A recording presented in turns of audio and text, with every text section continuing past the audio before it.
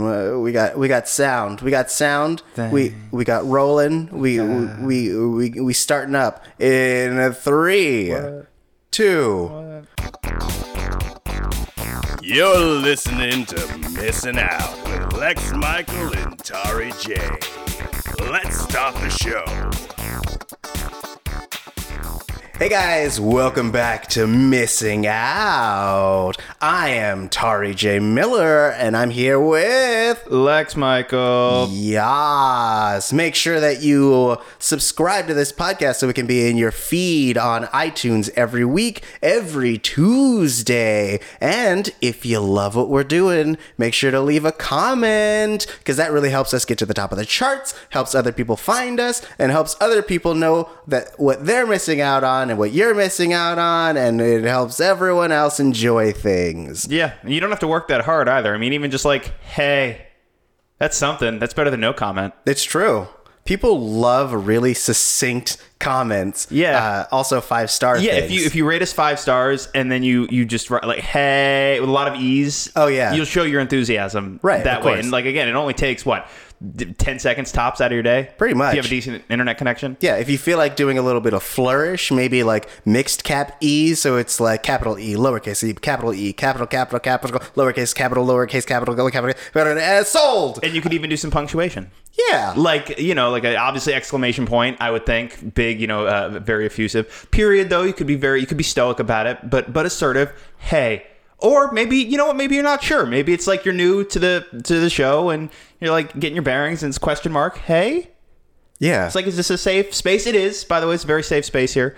The safest. Yeah, 5 stars. Hello.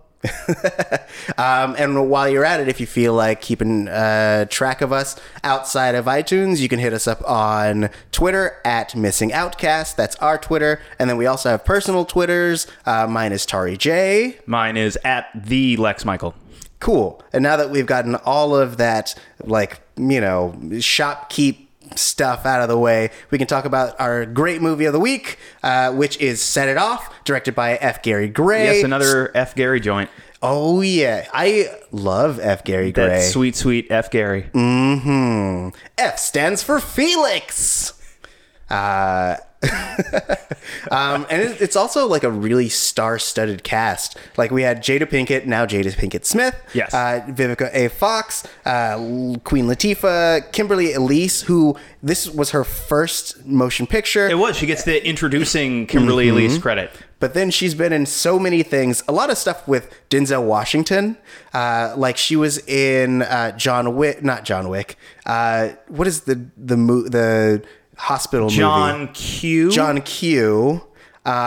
She was in. You know what? I've never seen John Q. I'm like, obviously I know what it is. I know the title and I know it's a Denzel movie and he's in a hospital. But now that you've half confused the title with John Wick, I'm imagining a movie in which it's something to do with saving his son, right? Yes. So like to save his son who's laying in a hospital bed, he murders everybody in that hospital with headshots. It's a little bit like, have you seen Furious 7?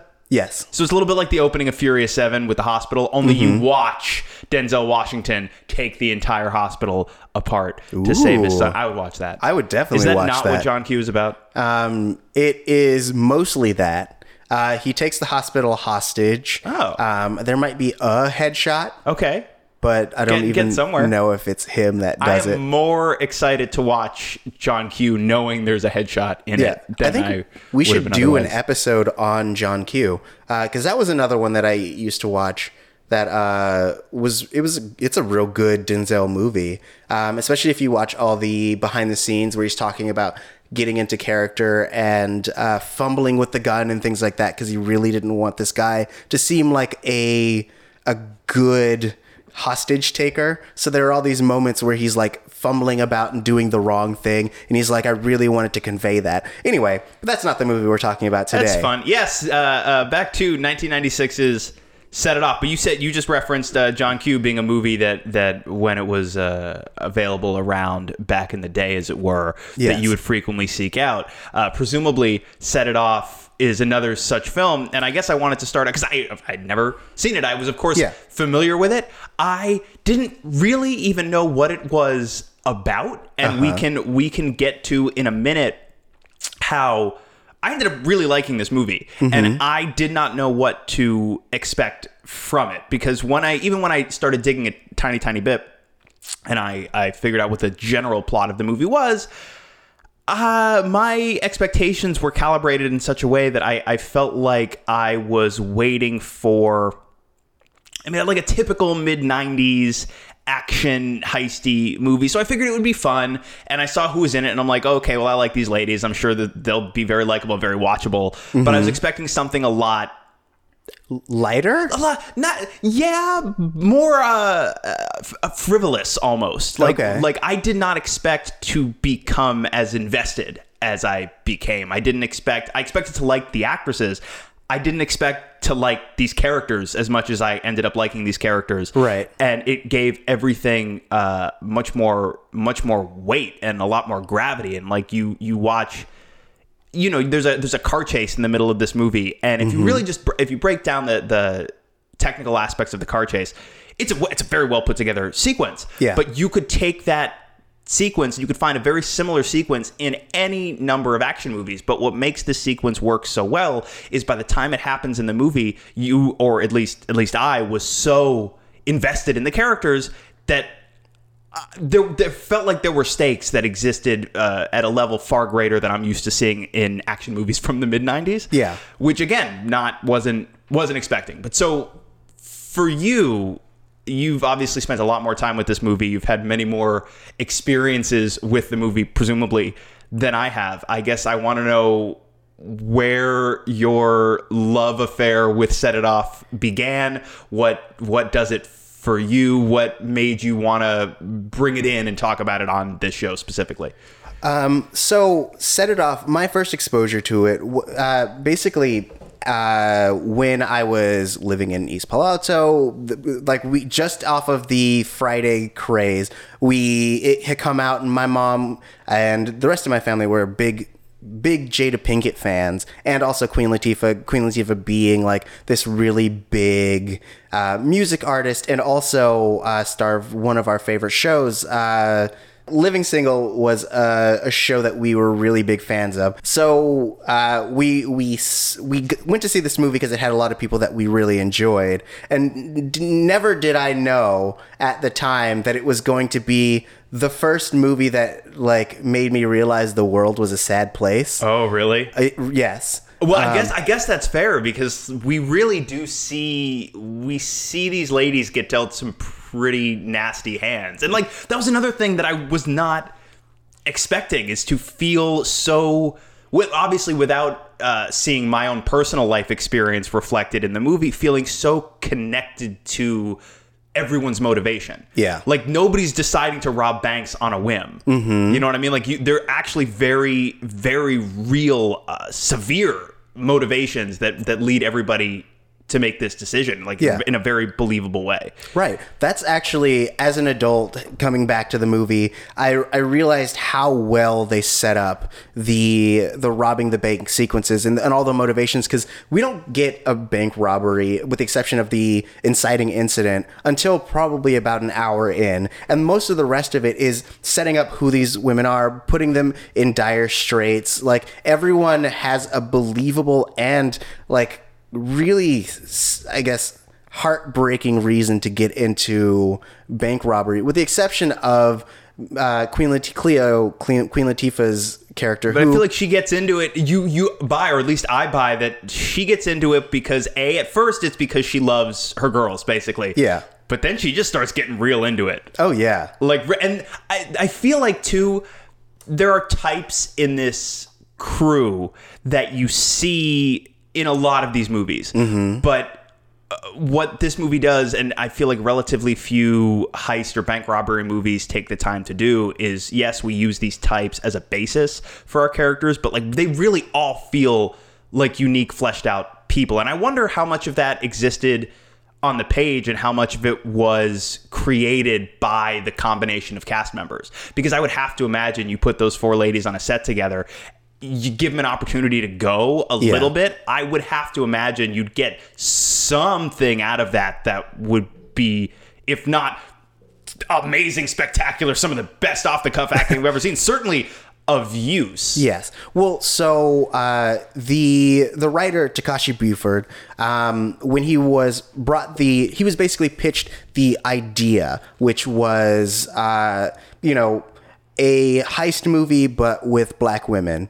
And he sat on it for a little while, and at one point he met this woman in a bar, and she had talked about how she had pulled off a certain amount of just like robberies and things like that, and that kind of got him started on the whole thing. And then he at some point met 4 women who basically were like Stony Cleo, TT, and Frankie, and then those basically formed into the archetypes that became these characters. The one who has all the knowledge, the one who is not as into it, but like is doing it because they have to, the one who is doing it because it's a thrill, the one who is essentially just trying to get out, which is Stony, who one would argue is the main character of the movie.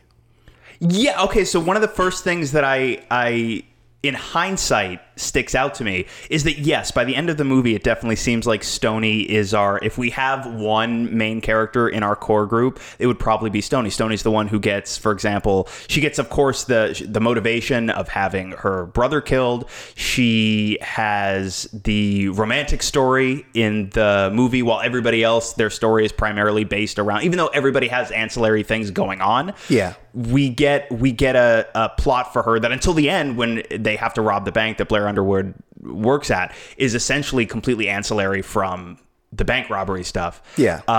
And she's, of course, spoilers, the one who gets to walk away at the end or ride away on the bus. And I guess her life is pretty sad until she gets a haircut and she gets to like drive away. like the ending, by the way, reminded me of the end of Terminator, except she's not driving towards a storm, right? But she's driving away in the Jeep. Mm-hmm. Dun, dun, dun, dun, dun. Anyway, yeah, it's the beginning of Black Terminator. But having said that, we start the story with Frankie. Yeah. And it seems like an interesting structural choice to me, because it really, until the titles, seems like we're very much in Frankie's story. Yeah. I mean, I think that I actually feel like with the way that the story goes, beginning with her and then having that ending piece where she is with John C. McGinley. Yes. Like right before she dies, it is essentially her. She has the biggest arc, I think, in that like she starts as this woman who is very much just trying to work within the rules of the world around her. She gets messed over and then essentially goes on this ride to become this dark character. And it's ultimately an expression of her just fighting against what she feels is injustice. And it's so, I did really like her arc quite a bit. And it is so, it is maybe the most tragic of the 4, even more so than TT's arc, which is devastating at points. But there's something so dark to me about the fact that she was fired entirely unjustly, just because they were under the impression that maybe she had some connection to this robbery at the beginning of the movie, and she gets pushed into contributing to this little heist crew because, yeah, it's a way to essentially rebel against exactly what you were just saying, against what she sees as unjust. And in the end, she ends up becoming exactly what they suggested she was. And there's something to me so like deeply sad about that. But you brought up John C. McGinley, and I wanted to talk about John C. McGinley, if only briefly, because I think he's great in this movie. Yeah. His character is... his character doesn't feel like a real person on the page. He imbues it with a lot of reality and a lot of humanity, and I end up buying the performance. Yeah. But I'm listening to the dialogue, and I'm really like taking a step back and looking at the situations he's in. He feels very, very, very much like a stock 90s cop character. Yeah. But McGinley's performance, for me, totally sells it. Right. Like, he brings the humanity to this character, where if you had a lesser actor, that character would essentially be not even a non-entity, would be a laughable cliche, I think. But you bring in an actor like McGinley who can take that on the page and bring a reality to it and bring a heart to it. And I don't think that character could possibly have worked otherwise. Yeah. Well, I think it was originally written as just kind of a stock character just to kind of keep the plot moving in terms of other side. He did feel like very much like we got to check in just to keep the story moving along. Right. We got to tighten that net little by little over the course of the movie. So here's this cop character again. Yeah. But then like F. Gary Gray in there's like a behind the scenes featurette where he talks about bringing in John C. McGinley and knowing that essentially he wouldn't have to direct him at all, really, because he would bring in all these different layers to it. And also, like, John C. McGinley got so into it that he spent some time with a retired LAPD officer and was like, I need to make sure that I'm portraying this as realistically as possible. So no matter how it was written, he brought in so much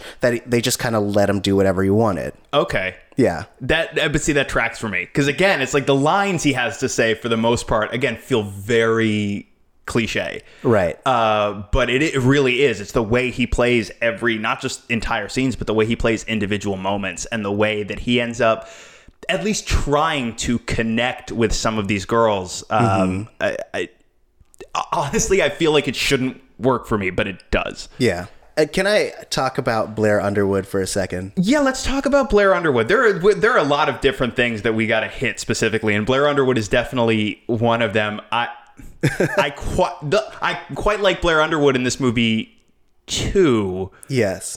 Go. What do you want to bring up? I just want to talk about how smooth he is. So yes, incredibly smooth. I feel like we need to talk about this sex scene in the middle of the movie where suddenly I'm watching Cinemax for like 5 straight minutes. in my notes, I just put this sex scene. Oh man, because it goes for quite some time. Yes. And now, I suppose in a way it is earned because the first sex scene we see in this movie is upsetting. Yes. Is very upsetting. Right. Stoney needs money essentially, and she is literally prostituting herself, and it's crushing. Yeah. It really is upsetting to watch because it is so sad and so empty. So I totally accept that as a counterpoint to that, we want to depict this sex scene in the most passionate, like hot, erotic way possible. It's just that we do it for like 5 straight minutes of screen time. Yes. I think my biggest, if I had an issue with it, I think it's mostly... And this isn't so much that I have an issue with it. No. But we got to minute, what must have been, maybe, who knows, maybe the sequence is only really about 2 minutes long. It feels like 5 straight minutes. When I got to what felt like minute 4, I was like, wow, we really committed to this sex scene. Yeah. Well, the issue is that it was a lot of repeating scenes of him being like, I'm going to put lotion on your butt. And it's just like, butt, his butt, his chest, butt, lotion, butt, face, butt. And you're like, okay, are they going to like do it? Or is he just going to massage her butt? This is actually, it's more of a massage sequence than a sex sequence, right. I suppose, when you describe it as such. Well, because they have sex in the very last, like, 30 seconds of it, but, like, all of it is, like, it's just, like, intercuts of, like, candles and massages and butts, which I don't mind seeing Jada Pinkett's butt. It's a nice butt. Sure. I just feel like if you're going to have a sex scene, let's put some sex in it, or just, like, have it be the like, insinuation of sex and then slowly pan away. And then, like, maybe as they're doing it, being like, I like what's happening to me, contrary to previous scenes. And then, like, that's it. She's just yelling, this is better. Yeah. Blair Underwood has no idea what she's referring to. Right. Doesn't mind. He's like, I'm assuming you mean in comparison to every other man you've ever been with. Thank you. She's like, sure. Totally. Yeah. Oh, since you brought up that really sad, harrowing sex scene with the guy from Night Court. The whole Stoney's story. Sorry, I'm almost getting emotional again. Sorry, this is the only movie that makes me emotional. Really? It's yes. I haven't cried. Not really. By the way, not really. As in, like, I can't believe this movie makes you emotional. I totally get it, but this is the only one. It's yes. So I don't think I've cried in a movie in years until last night. So the only pieces of media that have made me cry has been, in the last decade, has been Hamilton. Okay, fair. And this last night when I was watching it. So what we need is Lin-Manuel to do a Set It Off musical, and you will never leave your couch again. Oh my gosh, I'll just be a puddle of sadness. But the whole thing with her having to prostitute herself out, and then it ultimately being meaningless, and then having her brother die, that triggered me hard. Well, and it's so yes, the movie has a very 90s aesthetic, but as far as subject matter, none of this feels dated in the slightest. This feels distressing. Doesn't go far enough describing the feeling I get when you consider how current almost all of the subject matter is. Right. With the exception of, I would imagine it's slightly more difficult to just waltz into a bank and rob it now than it would be in 96. Yeah. But that aside, no, most of this, it's real jarring how relevant all of these motivations still feel. Right. Yeah. And just that moment of having her brother killed because he's pulling wine that he can't lay on out of his jacket, and essentially having another innocent death at policed hands. Hyper relevant, and it's a thing that people forget that it's a thing that's been happening since forever, since there have been police. Yes. Yeah. But now we're able to shine a spotlight on it. And not for nothing too. This is another instance in which I really have to tip my hat to McGinley, because that sequence should end any possibility of you liking his character at all. Mm-hmm. You should never. After that happens, after Stoney's brother is killed for no reason at all, that should be it. Yeah. McGinley should essentially be your villain. If there is a villain of the movie, it should basically be that guy. And you still end up weirdly liking his character by the end. Mm-hmm. Well, because there's a feeling that the way he plays it, there's a feeling that it's not malicious. No, not at all. And you feel genuine regret from him as well. Right. I think that's the main difference.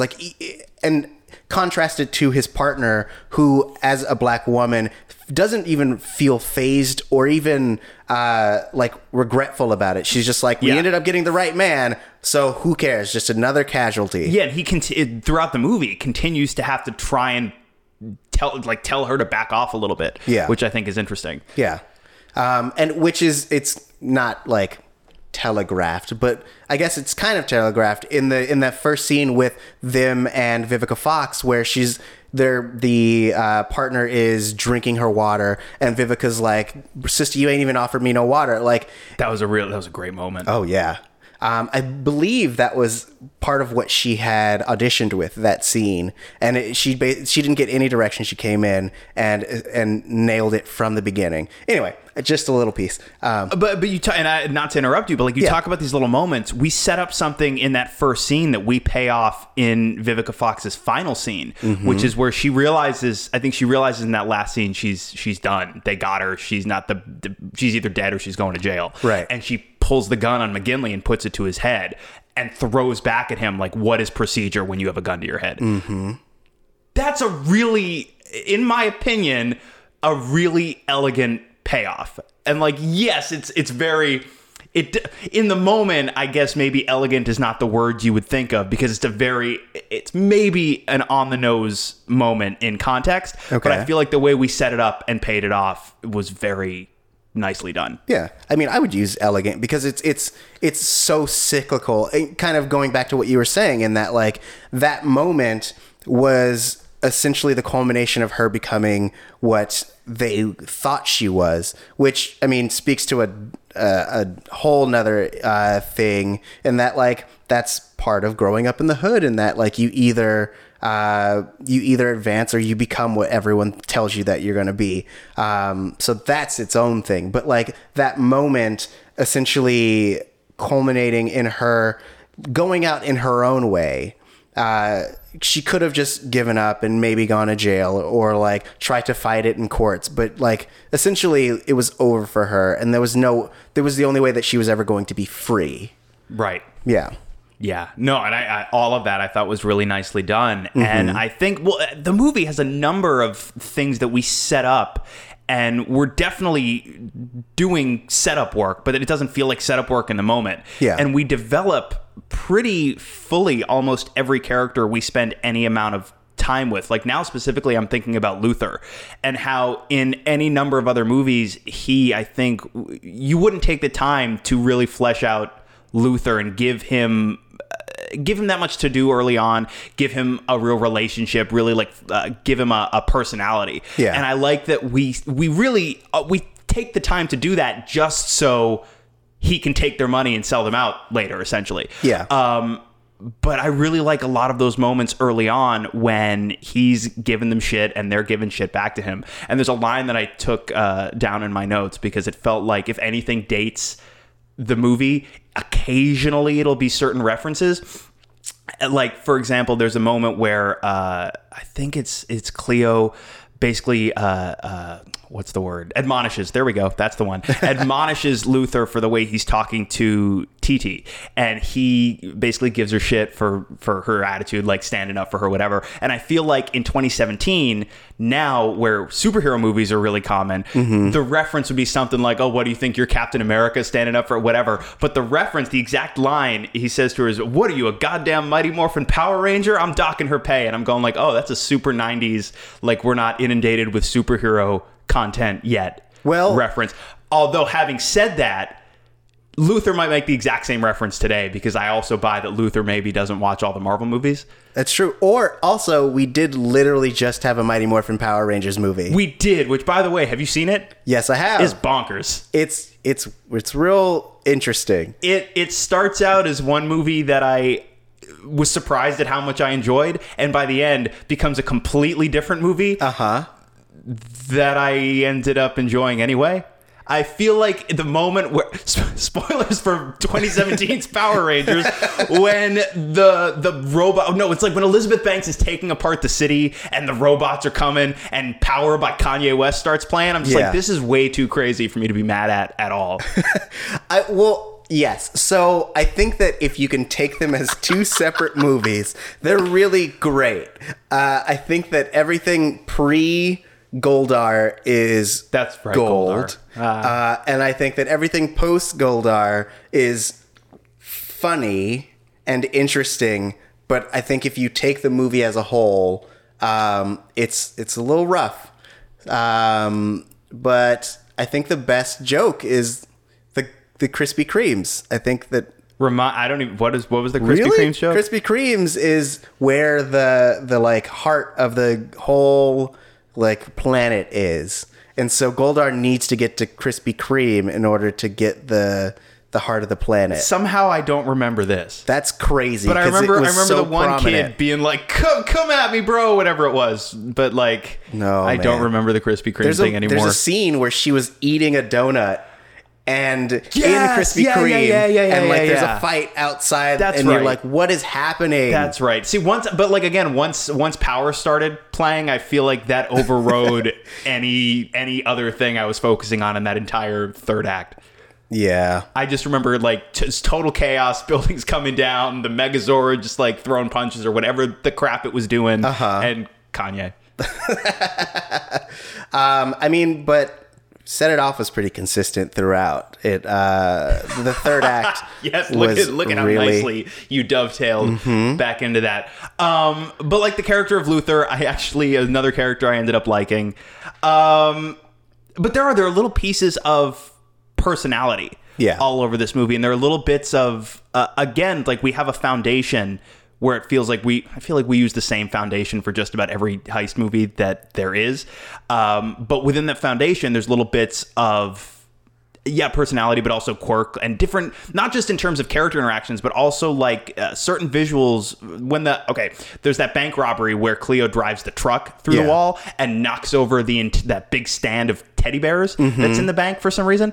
And then when McGinley and the rest of the officers are at the scene after the robbery, you have this really cool visual of teddy bears strewn all over the floor of this bank. Yeah. Like I really liked little touches like that. Yeah. I also, just speaking of that scene, really like the moment when, like, as they're leaving, TT grabs one because she has a son. And also, earlier in the show, we get movie, movie, they get a reference to Queen Latifah looking like Sugar Bear, and I felt like there was this when they're getting high together. Yes, when Stoney gets high, she looks like Sugar Bear.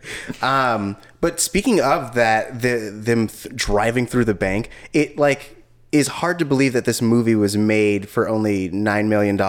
Yeah, really. Yeah, and it was only not for nothing. Was unless I'm very much mistaken, was only F. Gary Gray's second feature. Yep. After Friday, Mm-hmm. we're dealing with a big escalation in terms of scale, and even though Friday has that moment where the van pulls up and they get open fired. Can I use that that way? Does that driven grammatically by? track? Yeah, they get driven by.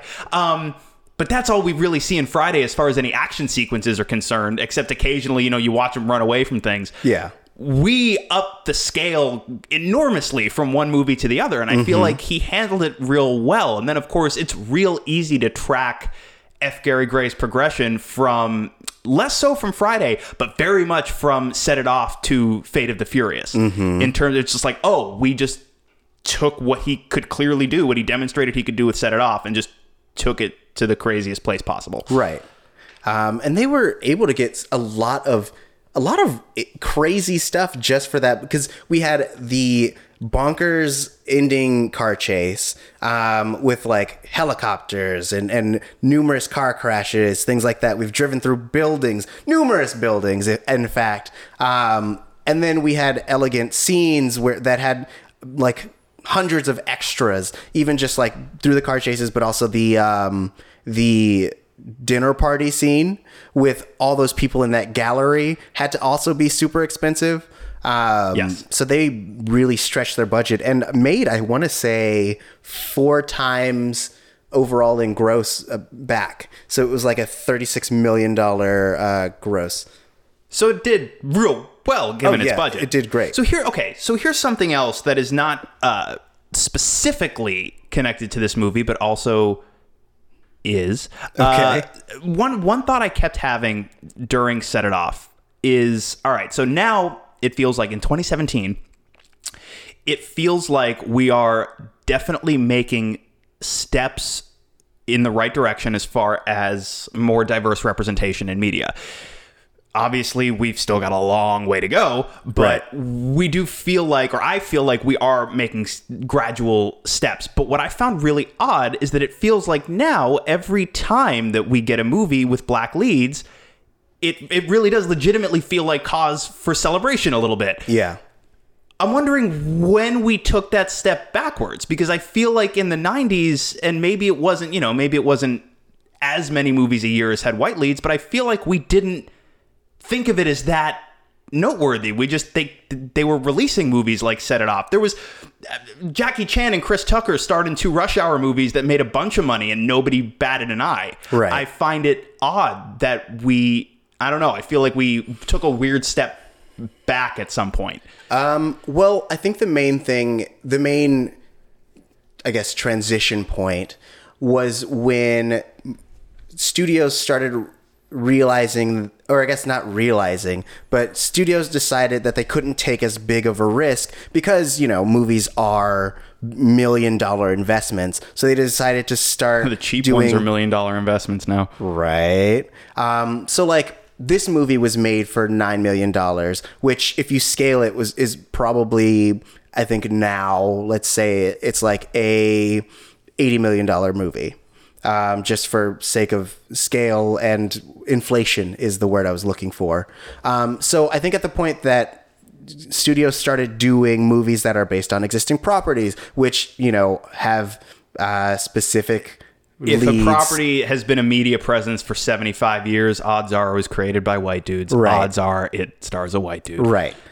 So the moment that they decided to stop taking risks in terms of content is the moment that they had to take this step back. Which completely, and not for nothing, we're not really seeing movies like Set It Off being made now. You've either got, if something like Set It Off was going to get made, it would have to either be made by an Edgar Wright. Edgar Wright gets to make Baby Driver. Basically, nobody else would get to make Baby Driver. You either have to make, at a studio level, you're basically looking at giant tentpoles, or you're looking at little releases that a lot of people don't even find. Right. So I suppose in that sense, there are less opportunities for anybody trying to get a part in a story like this, because you're not seeing stories like this made quite as often. Right. I mean, I think that now we're having somewhat of a resurgence. Like, I think that F. Gary Gray is or was the Jordan Peele of the 90s, basically.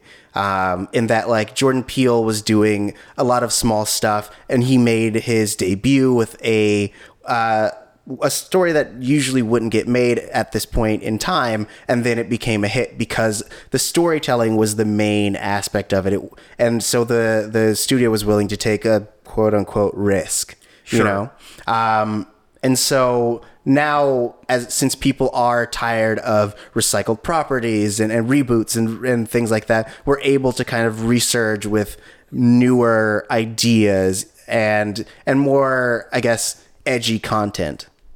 Edgy content. Edgy content. Who doesn't love edgy content? But so, okay, I brought up Baby Driver a second ago. Baby Driver was another movie I thought of at a couple of points in this movie. And it's not just because I think, much like Set It Off does, I think Baby Driver uses the exact same stock types as a basis and then really fleshes out their characters and personalities in interesting ways. But more specifically, Set It Off did it first, in as much as at numerous points, every time Cleo steals a car, we get this really, again, another really fun, quirky bit of personality where she goes through the CDs everybody has and tosses them out the window, which is a fun, specific detail, but also speaks to how green these ladies are as far as being robbers. Oh, yeah. Because if you're going to do that every time you steal a car, pretty quickly the police are going to put together that it's probably the same person stealing these cars.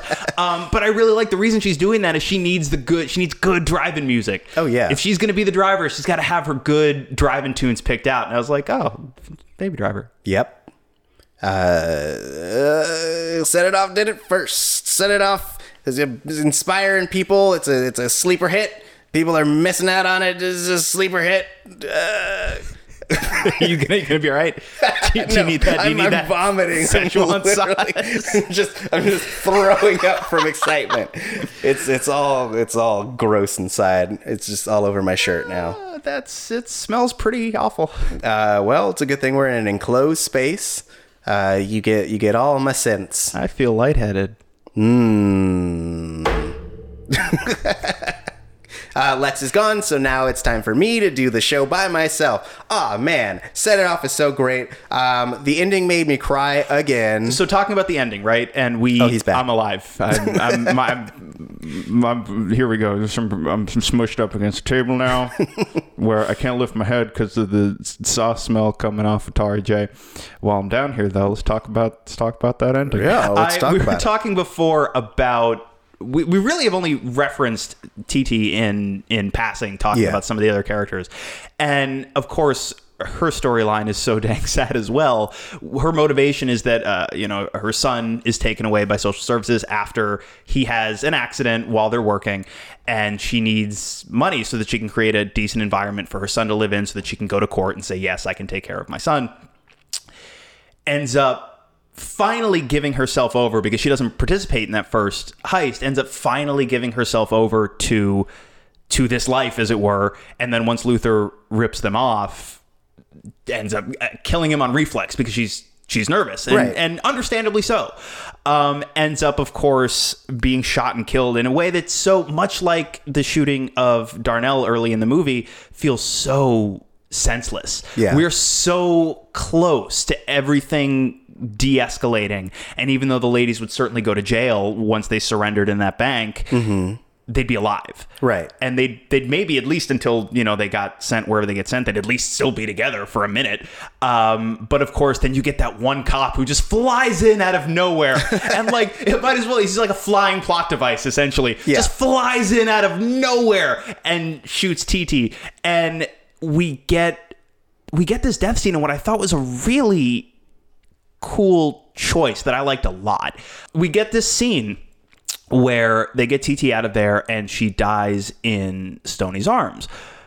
But we don't the camera doesn't hold on TT TT in the moment of death. What I really liked is we hold on Stoney, and we get it's actually a fairly quick moment, but we hold, and Jada gives this wonderful nonverbal performance where, you know, she talks TT into death, essentially. She's talking about the banana flambe. Yeah. But she feels the moment where TT goes, and she doesn't look down. Jada's looking up, and you see in her eyes the moment that TT's gone. Yeah. And I thought that was not just a really, really excellent bit of performance from Jada, but a really great choice on the part of F. Gary Gray, because I feel like a lot of other movies would have held on TT instead. And I feel like, given the moment we got, that would have ultimately been a weaker choice. Right. Also, TT, or Kimberly Elise, held her eyes open and played dead real well. Yes, really well. Which seems like a weird compliment to give, but I feel like a lot of people who've never had to play a dead body underestimate how difficult it can be to go that limp and to actually essentially remove life from your eyes if you're not, in fact, dead yourself. Right.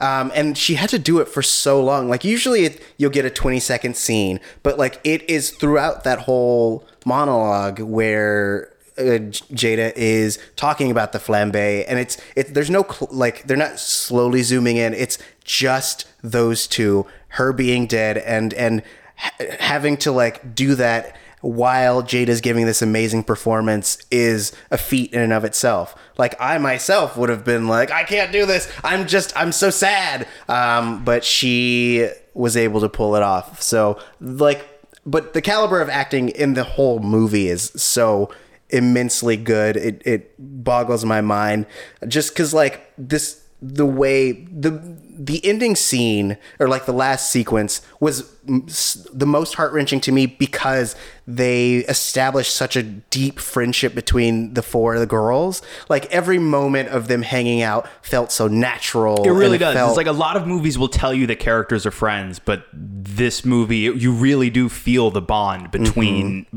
them. And like, one thing that I was thinking about, you know, like 2/3 of the way through the movie, is not that it didn't feel long, but it felt so complete and rounded, and it feels like there is so much material in the movie, and a lot of it is character stuff that I feel like in a lot of movies now, and maybe even in 95, 96 when they were developing and getting ready to release this movie, I would not be surprised if F. Gary Gray maybe got some notes that were like, well, we can lose some of this stuff. Like, let's get things moving a little bit. But like, no, you really, really need to take all of that time. Like you say, like with the exception of the inciting incident, we don't get to another bank robbery until about the hour mark in a 2-hour movie. And like, again, like an executive might go, well, this is a bank robbery picture. What are we doing all this not bank robbing for an hour? Well, you're crazy, F. Gary, you're crazy.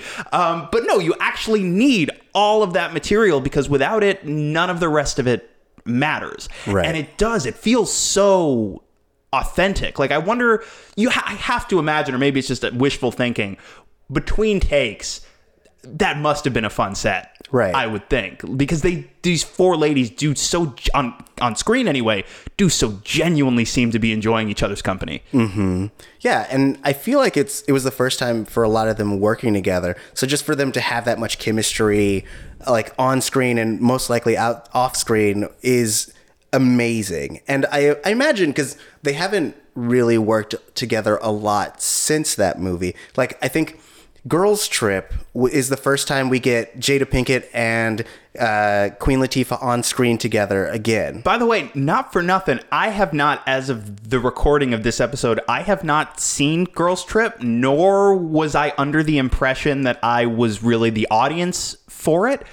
I keep hearing really excellent things about it. I keep hearing it referred to as the best studio comedy in years. Interesting. Which is exciting. I have not, as of yet, seen it. Maybe I'll go see it, and I'll be like, Tari J, you have to see Girls Trip. Have you seen Girls Trip? I haven't yet. It's I'm trying to see it this week. Whichever one of us sees Girls Trip first, maybe we come back and talk about it. Yeah, it's actually, because Girls Trip came out at the same time, or is coming out at the same time as that other movie that basically has the same premise, but is for white women instead.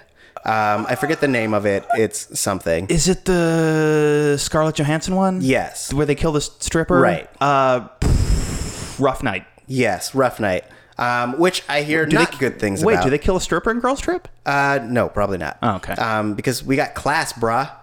The Girls Trip is a classy joint. You could classily kill. You could poison him. Can you? With arsenic and old lace is a classy story. Those old ladies kill the crap out of a bunch of dudes.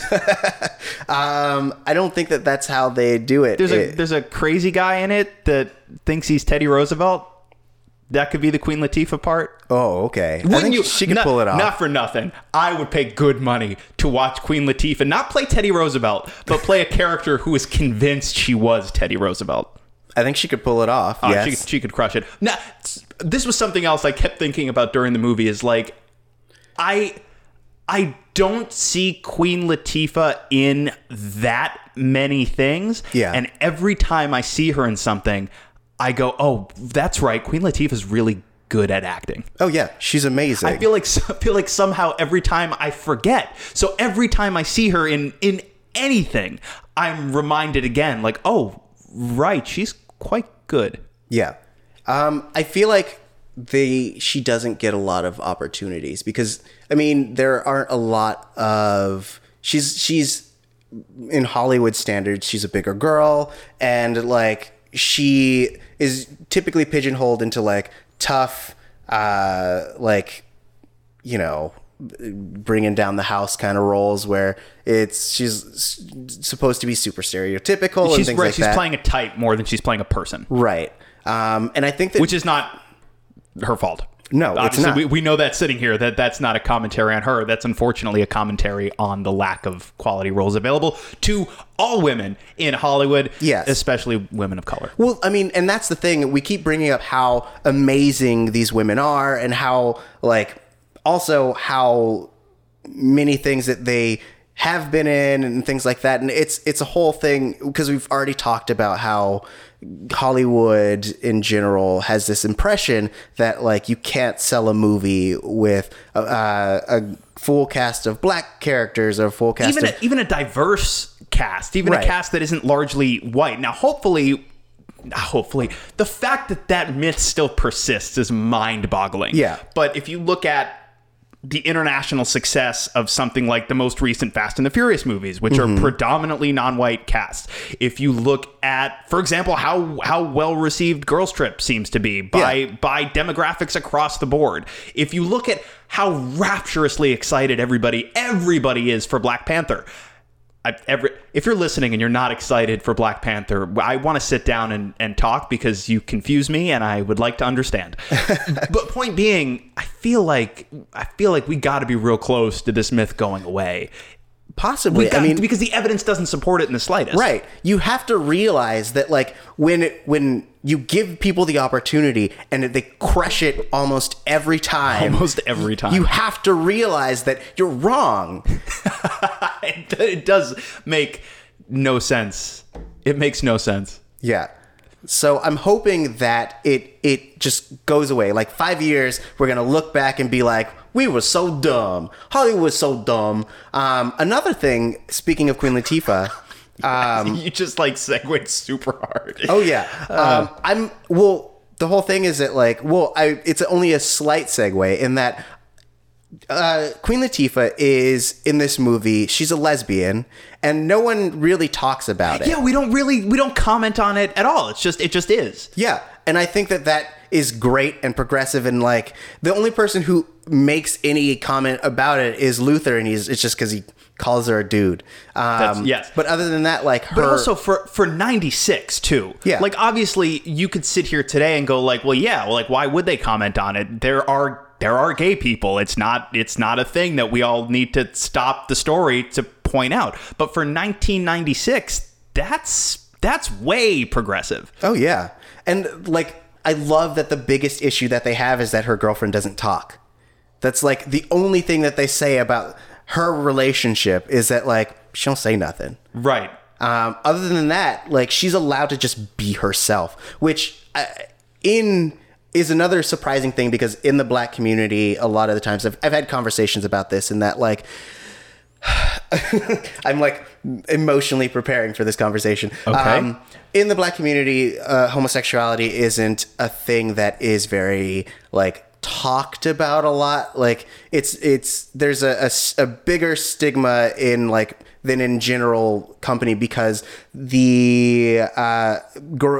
our culture is very stemmed in Christian religion and things like that, because of how we've had to cling to religion in order to get through harder times and things of that sort. And of course, the sense of community that often comes with it. Right. So for this to be a movie set in the hood with a bunch of Black people, and they're just like, lesbians can be lesbians, that it is astonishing, and it's really kind of heartwarming. Yeah. Yeah. But yeah, I really commend the filmmakers for treating it as casually as they do, because there is no reason to call it out. Yeah, it doesn't change anything about her character. It just, is a part of her, in the same way that, like, someone's sexuality is a part of them. Like, it's not who they are, it's just what they like. And it also, too, though, it's like, then though, through the prism of the conversation we're having, it does seem like that sex scene is there to assure everybody, no, but, like, this movie's super straight, you guys. Like, this sex scene is as straight as can possibly, but look at how straight it is. Look at how straight these two loving people are.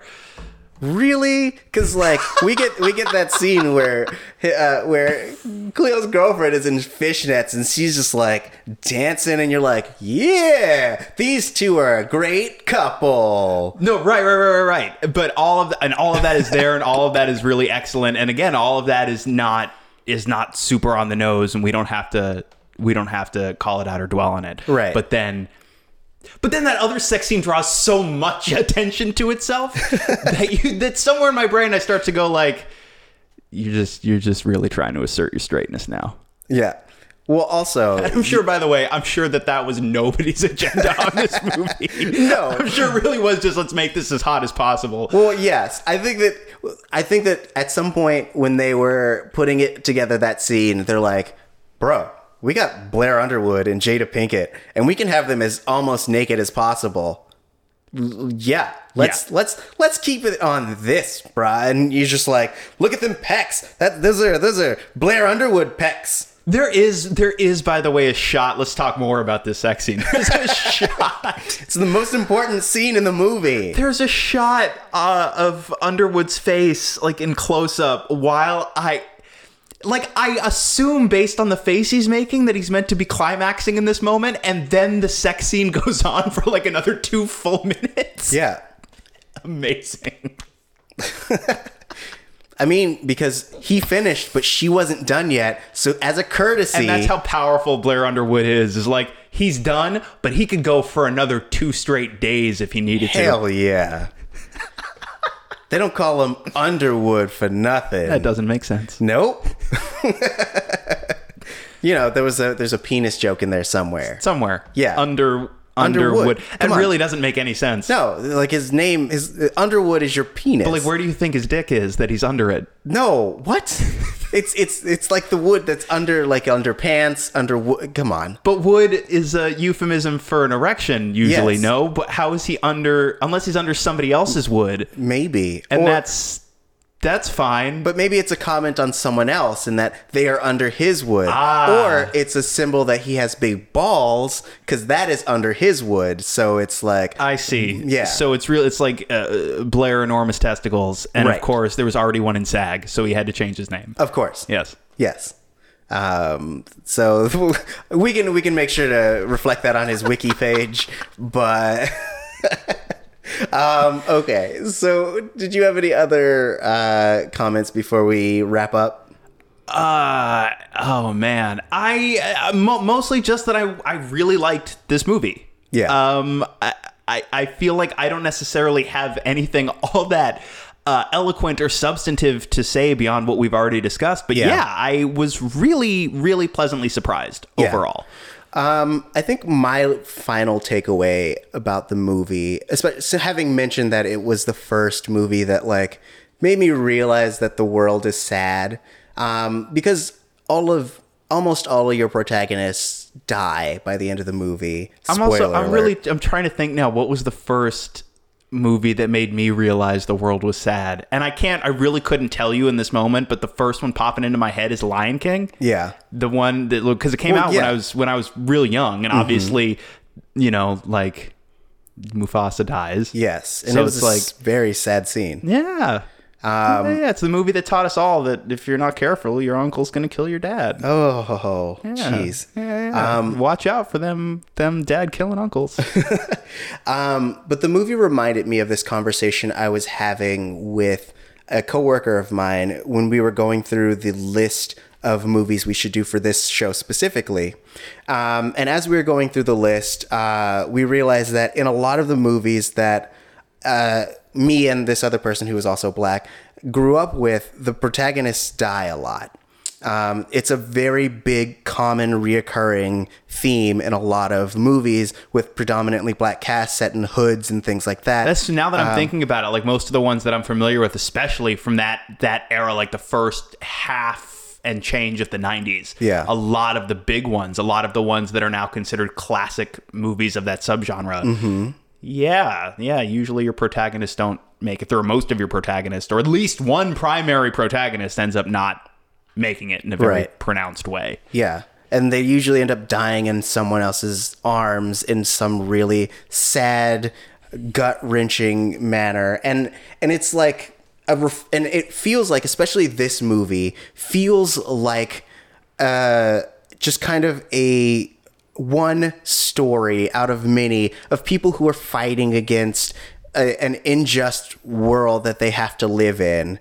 And I think that is what gets to me the most about it, because I think everyone's motivation, I understand. I've known someone who has felt that way, and I get the rage and the anger that leads them to these moments and these decisions and things of that sort, you know, and that moment when you see the little brother killed unjustly and things of that sort. And so like this movie, seeing it again, it like reminds me of all of those feelings and living with the knowledge of an unjust world and having to kind of muddle your way through it and kind of I guess contextualize it in some way, which I feel like this movie does. It takes all these disparate stories of people just trying to make it through this world and essentially points them in a direction, which is a bank robbery. Yeah, and like I was saying pretty early in this conversation, maybe the aesthetic feels a little bit dated. To look at it, feels like a 90s movie. Yeah. But the subject matter and the motivations still feel almost uncomfortably relevant. Yeah. So I personally would recommend this movie to anyone who hasn't seen it and the people who have seen it. It sounds like you also would do the same. For sure. And with the emphasis on, I figured I would like it fine. I was really, really pleasantly surprised by this movie. Yeah. So if you've people at home, if you had the chance to take a look at the movie, let us know what you thought at Missing Outcast. So tweet us. You can also tweet our personal Twitters. Mine is Tari J, and his is at the Lex Michael. And you can also go on to iTunes and tell us what you think of the show. Tell us how much you love all our weird banter, and tell us what you think Blair Underwood's name really means. And if you can, shoot us a rating. 5 stars would really help us get to the top of the charts and let other people who are your friends or not your friends find this podcast and also enjoy all these delicious, delicious jokes and movies and musical things. Yep. Yes. So with that said, I have been Tari. I have been Lex. Yeah, I stole that from the Empire podcast. I see. I'm a podcast joke stealer. Well, now everybody knows who to snitch to. Yep. Yeah. Tell the Empire podcast about our podcast. It can only be good press. Thanks.